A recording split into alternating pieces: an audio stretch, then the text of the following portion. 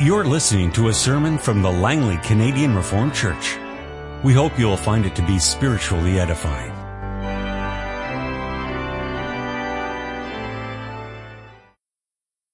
Let us open the Word of our God together this afternoon. We turn to the first letter of Paul to the church at Corinth. We turn to chapter 8, beginning at verse 1 to the end of that chapter.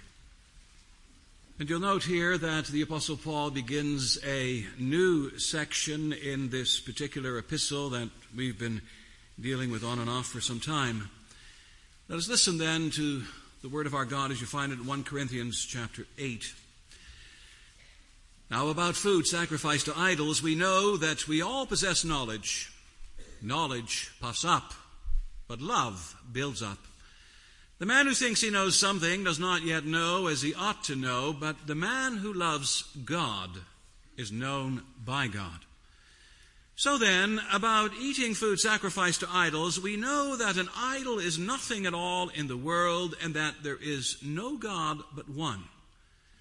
For even if there are so-called gods, whether in heaven or on earth, as indeed there are many gods and many lords, yet for us there is but one God, the Father, from whom all things came, and for whom we live. And there is but one Lord, Jesus Christ, through whom all things came, and through whom we live. But not everyone knows this. Some people are still so accustomed to idols that when they eat such food, they think of it as having been sacrificed to an idol, and since their conscience is weak, it is defiled. But food does not bring us near to God. We are no worse if we do not eat, and no better if we do. Be careful, however, that the exercise of your freedom does not become a stumbling block to the weak. For if anyone with a weak conscience sees you, who have this knowledge, eating in an idol's temple, won't he be emboldened to eat what has been sacrificed to idols? So this weak brother for whom Christ died is destroyed by your knowledge. When you sin against your brothers in this way and wound their weak conscience, you sin against Christ. Therefore, if what I eat causes my brother to fall into sin, I will never eat meat again, so that I will not cause him to fall. Our text this afternoon is taken from 1 Corinthians chapter 8. Actually, it's the entire chapter. But if you look at verse 1, the second part, there you have the window into this chapter. In those words of the Apostle Paul, knowledge puffs up, but love builds up. Beloved congregation of our Lord and our Savior Jesus Christ, unity does not mean uniformity. What do I mean by that? Well, I mean that while as Reformed believers we are united when it comes to the basics or the fundamentals of the gospel, we do not think alike on all the issues of life. On the fundamental issues we agree, but then there are a host of lesser issues on which there is less agreement. Take, for example, such things as television, movies, makeup, dancing, tattoos, opera, playing cards, Sunday activities, dress, and a host of other matters. You will find many different opinions and approaches among Christians. Now, why is that? Why, on the one hand, is there such unity, and on the other hand, is there such diversity? Much of it is due to the fact that the Bible does not speak about everything. I suppose if there were a commandment, you shall not watch television, or you shall not own a television, then television would be out of the picture literally. But there is no such commandment because in the days, of course, when the scriptures were being written, the television had not even been invented. And so it is with a host of other things. They were not around, or they are not mentioned or spoken about. And thus we are left to wonder about them and sometimes to wrestle with them as well. May we, or may we not? And in the process of wrestling with these things, the Bible often, or I should say, in these things that the Bible does not speak about, there are often two common reactions that emerge. For example, on the one side we have the legalists. They insist that everything in life is either white or black, it's either right or wrong, and they love to make a list of rules specifying the things that you can do and the things you cannot do. It seems they find some security in labeling. And perhaps the best example of legalists are the Pharisees. They hated loose ends. They couldn't tolerate any gray areas in life, so they tried to legislate almost everything conceivable. And indeed, they ended up with more than 800 rules that people, believers in the Old Testament, were supposed to live by. Rules about dress and family, entertainment, leisure time, worship, business. In short, almost all of life was covered by these rules. Yes, and there are still Christians who live like that. Whenever a new issue crops up in this life, they feel this, as it were, inner compulsion to make a new rule. Then they live in fear as to what may happen if they don't have a rule. And little do they realize that their compulsion to make rules may well suffocate them and rob them of their liberty in Christ. But then, beloved, if there are legalists, there are also libertines, believers who insist that everything that is not specifically forbidden in the Bible is allowed. Now, I would say to you that too can be a very dangerous recipe.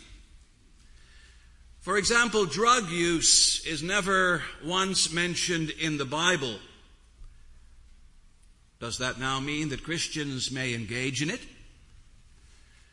Or careless driving was unheard of, and there is no reference anywhere of a chariot driver receiving a ticket for speeding. So is that okay? Do you see what kind of problems you can get into if you adopt this sort of an approach to the issues of life? And so we have to say legalism is dangerous, but license is just as dangerous. So where does that leave us? In what direction shall we turn? In the direction of legalism or in the direction of license? Shall we make more rules? Shall we abandon all rules? What approach do we take to the non-biblical mentioned issues of life? And what shall we teach our children? Well, for an answer, at least in part, we turn to our text of 1 Corinthians chapter 8. For there, beloved, the Apostle Paul is wrestling with some of these same sorts of issues and tensions. And I'd like to preach to you, therefore, on the theme, knowledge puffs up, love builds up. And we're going to hear that the Apostle Paul is speaking in this chapter about knowledge, about liberty, about conscience, and about love. So, beloved, what was the big issue in Corinth? Well, believe it or not, the big issue in Corinth was meat. No, it was not about meat lovers versus vegetarians, but rather it was about the correctness of eating meat that had first been sacrificed to idols. And maybe a little background information is needed here. The ancient Greek city of Corinth was a hotbed of paganism and a center of a lot of idol worship. There were heathen temples everywhere, in every street corner, honoring many different kinds of Greek gods. And there was also what was called the Acrocorinth, a huge temple on the Mount of Corinth, which dominated the city and the lives of its inhabitants. Well, now, in all of these temples, sacrifices were daily events. Animals would be brought in by their hundreds, and they were then killed, burned, and sacrificed. Only the whole animal was not consumed by fire. A part of the animal would be burned, another part of the animal would be eaten by the temple priests, and a large part of the animal would be left over, and it would be sold in the public markets. And indeed, so much of this meat was being sold in the public markets that there was no way of telling actually which was which. Were you buying now regular meat, or were you buying idol meat? But yet not only did the public market present problems, the public banquets that were so much a part of life in those days did too. For example, if you were a member of a trade guild or some kind of professional organization, or if you were sealing, as it were, a business deal or some other kind of transaction, or if a certain special event was being celebrated, you hosted a banquet. And where did you commonly host such a banquet? Why, in one of these temples, of course. And while you were hosting one of those banquets, what was on the menu? Why, meat. Of course. But what kind of meat? Most likely, again, it was idol meat. Where you see, the common population believed that by sacrificing meat to an idol or a god, you, as it were, purified that meat. In that way, you got rid of all the demons that were attached to the meat. And so sacrificed meat was considered to be clean meat, harmless meat, demon-proofed meat. Sacrificed meat was the best meat of all. Well, now, beloved, it was this whole practice that in turn raised enormous issues and pressures in the church at Corinth. For the question naturally arose, as a believer, what were you supposed to think and to do about this meat? On the one side, there were those who said, well, we just cannot buy it and we cannot eat it. This meat comes from heathen temples and from pagan sacrifices. It's unclean, it's impure. As Christians, we're not allowed to consume it, and we're also not allowed to eat it at the temple banquets. It's all off limits to Christians. On the other side, there were those who said, are we not free in Christ? And do we not have knowledge? Do we not, for example, know that these idols and these false gods really are nothing? They do not exist. They do not live. They do not matter. We know all of that. We know an idol is nothing. And therefore there is no reason why we cannot eat this meat and why we can't take part in these banquets just because our pagan neighbors are caught up in this superstition and nonsense doesn't mean that we should be. So go to the market. Buy the best and the cheapest cuts of meat. Warm them up on your barbecues and enjoy. There's no reason to boycott either this meat or these banquets. This food is not an issue with God. Well, beloved, that's how the arguments went. So what do we have in Corinth, in the church there? Well, we have a divided church. We have the members who are at loggerheads. We have the meat eaters, and we have the non-eaters. And it's all a very touchy and charged issue. Yes, and now, beloved, it's this particular issue that's presented to the Apostle Paul and that he deals with here in chapter 8. And what does he say by way of response? Well, if you look, for example, at the verses 1, 2, and 3, he begins by commenting on this knowledge, this insight that part of the congregation claimed to possess. And actually those words in verse 1, we know that we all possess knowledge, can also be a quote or translated as a quote. And the quote would be, and the people would then be saying, we all possess knowledge. You find that alternative reading in the italics at the bottom of the text. And so those in favor of eating this meat were placing all the stress on their special knowledge and insight about idols. They prided themselves on their awareness about idols being nothing, and that they insisted that other members in the church should see it exactly the same way as they did. You need to get over your scruples. You need to look at this matter as we do. You need to use that special knowledge we've been telling you about to discern properly. And now, beloved, the Apostle Paul comes along, and what does he say? He says, knowledge puffs up. And he adds, the man who thinks that he knows something does not yet know as he ought to know. In other words, the Apostle Paul is willing to concede that they have knowledge, and that their knowledge may be correct and even theologically accurate, but he says, that's really not the end of the story. You can have knowledge and still be wrong. You can even have right knowledge and insight and still be wrong. He says it all depends what you do with this knowledge. How do you handle this knowledge? How do you apply this knowledge? How do you use this insight you have received? You see, as far as the Apostle Paul is concerned, the mature Christian is someone who both thinks right and acts right. The true believer is not simply a theorizing believer, but also a relational believer.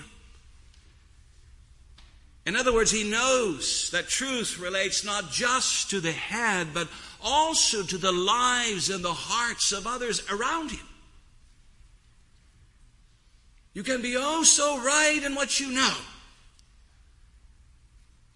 but you can be oh so wrong in how you apply it. So in the end, the question is, what are you doing with your knowledge?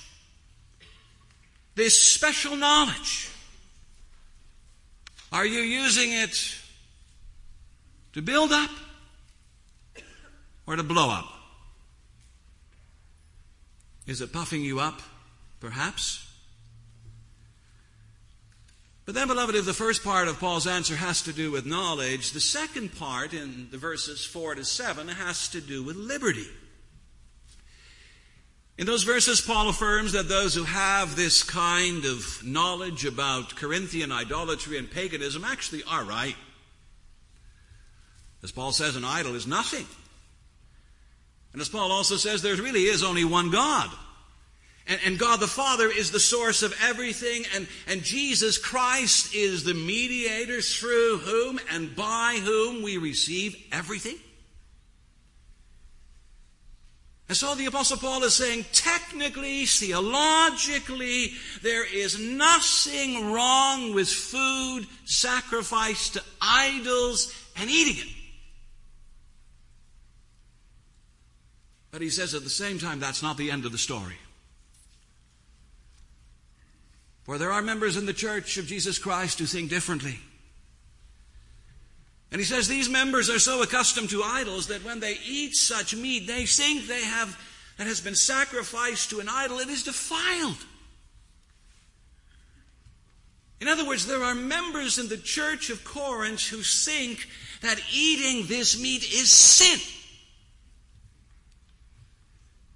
And no matter what you tell them, no matter how long you talk to them, they simply cannot get over their scruples and their reservations and their hesitations. And what that shows you is, that may sound strange to you, but something can be a sin for one believer, but not for another believer. And then we're not speaking about those things that are specifically commanded and prohibited in the Bible. No, we are speaking about those things that the Bible specifically doesn't speak about. Some believers feel so strongly about these things that if they go out and do them anyway, they know that actually they are violating their own consciences, confusing their hearts, breeding resentment, and fostering guilt in their lives. And the point that Paul wants to make clear is that anyone who causes a weaker brother or sister like this to defile their conscience is more a hazard than a help to them. You are abusing your liberty in Christ Jesus if you cause a weaker believer to do something that he believes in his heart of hearts is wrong. But then, beloved, Paul isn't finished in his argument. For he speaks not only about knowledge and about liberty, he also says something in addition about conscience. You find that in the verses 8 to 12. And in that connection, picture the following scenario. We have this mature, we have this knowledgeable believer. He walks to the city of Corinth. He goes to the Acrocorinth above the city. He enters the temple. He sits down and he eats meat with unbelievers gathered there. Prime rib is on the menu, and the people are really digging in. And little does he realize, however, that a weak brother saw him walk through town, saw him go up to the Acrocorinth, the hill there, followed him and watched him eat idol meat. And so what are the consequences of this? And you'll notice Paul mentions two things, one in verse 11, one in verse 12. First, he says, he'll be emboldened to eat what has been sacrificed to idols. And second, he says, so this weak brother for whom Christ died is destroyed by your knowledge. You see, he will eat what he really believes is sin, and as a result, his faith will be compromised and undermined. And you, if you are the mature believer, you have to shoulder part of the blame, because your superior knowledge has helped do him in. And now think about that for a moment, beloved. I think it has all sorts of applications. For what it is saying really is that you and I can cause a person to sin by leading them into a situation that they cannot handle at all. You may be able to handle it just fine. Your conscience may be perfectly clear. Your heart may fully be at rest. However, if you are exercising your Christian liberty at the expense of your brother's conscience, you're committing sin. You're not allowed to contribute to the fall of your brother for whom Christ has died. And that means you cannot ignore his vulnerability. You cannot simply ignore his weakness. None of us are allowed to endanger someone else. Would you give your child a lighter to play with? Would you give your teenage son a subscription to Playboy magazine? Would you serve whiskey to an alcoholic? The answer is, of course not. So then why should one believer play fast and loose with the weak conscience of another brother or sister? We should never cause someone else to do something that they believe to be wrong. As Paul says, we should never become a stumbling block to the weak. Your clear conscience should not bring disaster to others. No, what should prevail in all such situations, says the Apostle Paul, is love. And that's the last part of his argument in this particular chapter. Earlier he had said, knowledge puffs up, but then he adds almost immediately those words, but love builds up. And he had also added, but the man who loves God is known by God. So the real point, he says, is that your knowledge, no matter how refined, no matter how sophisticated, no matter how deep, how voluminous it may be, your knowledge must always be tempered by love. Someone has said, love without truth is hypocrisy, but truth without love is brutality. Our orthodoxy, in other words, does not allow us to run ripshod over the feelings of others. We may be 100% theologically correct on a certain issue, but if we come across in a superior, arrogant, even mean-spirited manner, we are still wrong in the eyes of God. Then we do not yet know as we ought to know.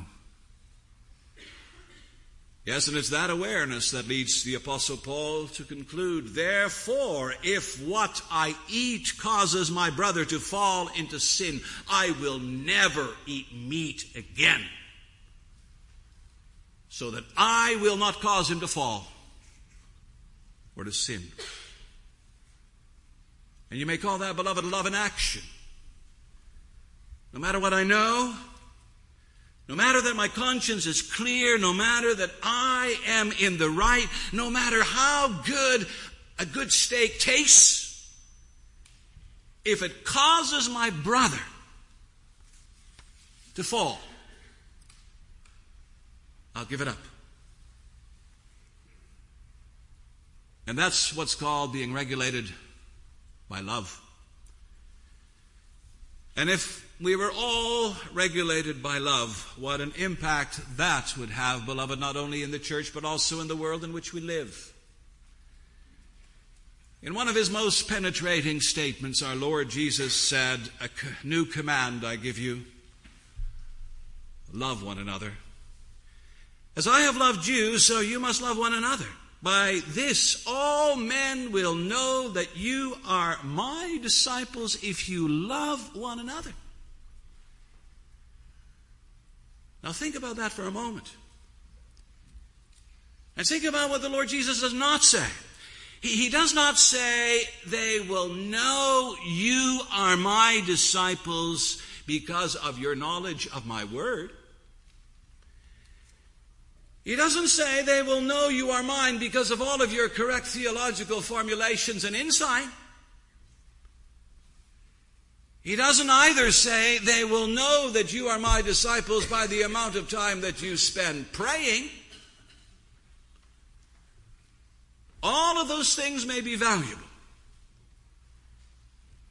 but they're not what does the attracting.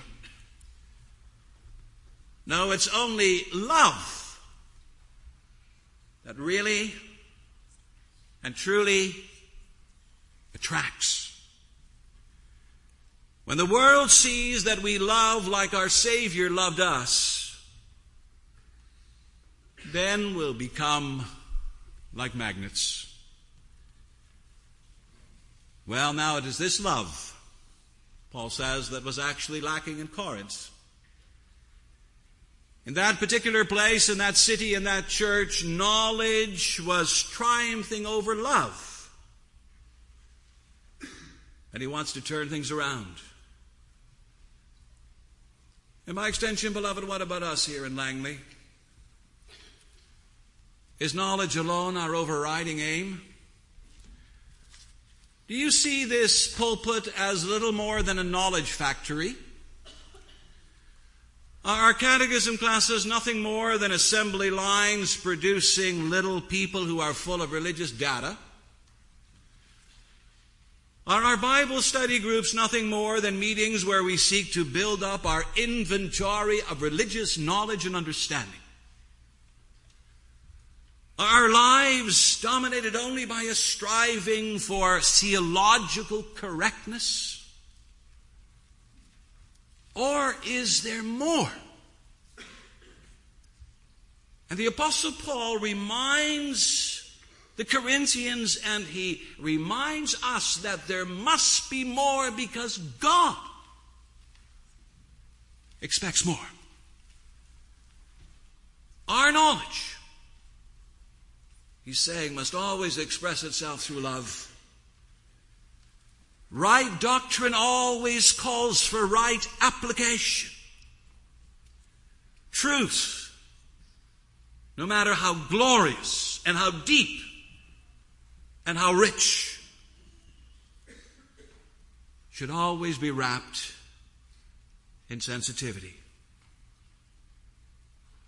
And isn't that the same point that the Apostle Paul will make later on again in 1 Corinthians chapter 13, where he writes, if I have the gift of prophecy, and if I can fathom all mysteries, and if I have all knowledge, and if I have a faith that can move mountains, but if I have not love, I'm nothing. Love never fails. Where there is knowledge, it will pass away. Follow the way of love. And that means follow the way of the triune God, of the Father who sends his Son out of love, of the Son who gives his life as a supreme demonstration of love, and of the Spirit who is always and still today teaching the Church of Jesus Christ how to love. Amen. This has been a sermon from the Langley Canadian Reformed Church.